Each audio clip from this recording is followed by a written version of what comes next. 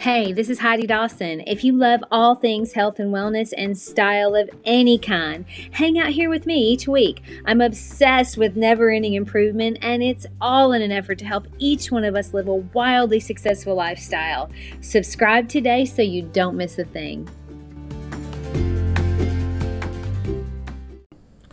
Hi guys, welcome to episode 149 of the Wildly Successful Lifestyle Podcast.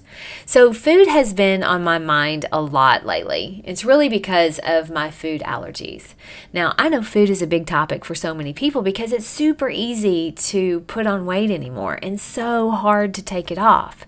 It takes a lot of discipline, but I think there's a little more to it as well. We travel with a group of friends several times a year. I mean, it's so much fun and the dynamic is great.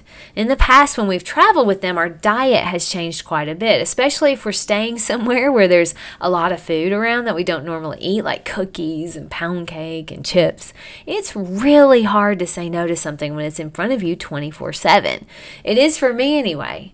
But I have this one friend who has so much discipline around food. She'll literally eat like 3 chips and stop. Who does that? Not me.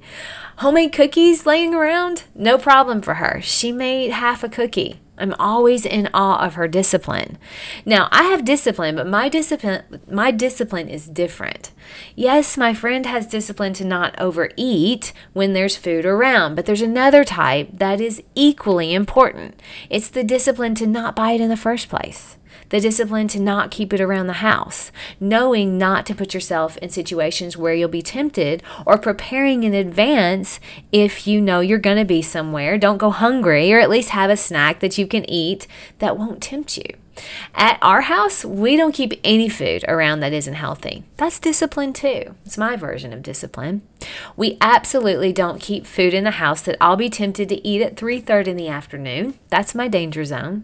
I mean, I keep veggies that I can snack on in my line of sight. I have a good friend that keeps snap peas and cherry tomatoes on her island in a bowl, which I've now started doing because of her. And it keeps you nibbling on healthy whole food snacks, which fill you up because your body's getting nutrition. Instead of reaching for short-term instant gratification fix that comes from sugar, which ultimately just makes you crave more sugar. And you know that vicious cycle. And I know some of you are going to say, well, you don't have kids, so you don't have to keep food around.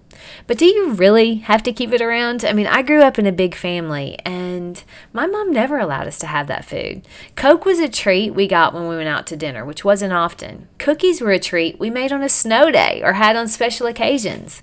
Now, along that line of thought, if that just simply doesn't work for you, then perhaps pick a few treats for the kids that don't tempt you at all. I mean, that works for me as well. When I buy treats for my nieces and nephews, and I know I'm going to be around it, I buy something that they'll like, but I don't. So maybe gummy bears or something like that. It's just something that I've decided that I'll do. I was listening to Scott Adams recently, the Dilbert cartoon creator. Anyway, he was talking about the difference between wanting something and deciding on something. You want to lose weight, or you want to start exercising. You want something, but have you decided you're going to do it? There's a mindset difference there. It even sounds different when you say it. I mean, I want to lose 10 pounds versus I've decided to lose 10 pounds. Deciding feels like there's no other option. I even looked up those 2 words just to see the different meanings, and decided means certain, obvious, and unquestionable. Wanting means having a strong feeling, a wish, or desire. So you see, when you have decided to do something, it's done. Really, the point is to find something that works for you and decide to do it. Different things work for different people. You may not have the same discipline as your friend, but you have discipline. Just find what it looks like for you. And it'll be hard at first. But like everything else, once you do it a few times, it gets easier and easier as you become more confident. You just got to get past those first few times. And once you've been doing it for a while, it becomes a habit. My challenge to you this week is to think about the areas in your life where you have discipline. Maybe you get to work on time every single day. What drives that? And how can you use that same discipline in the areas where you may be having some trouble?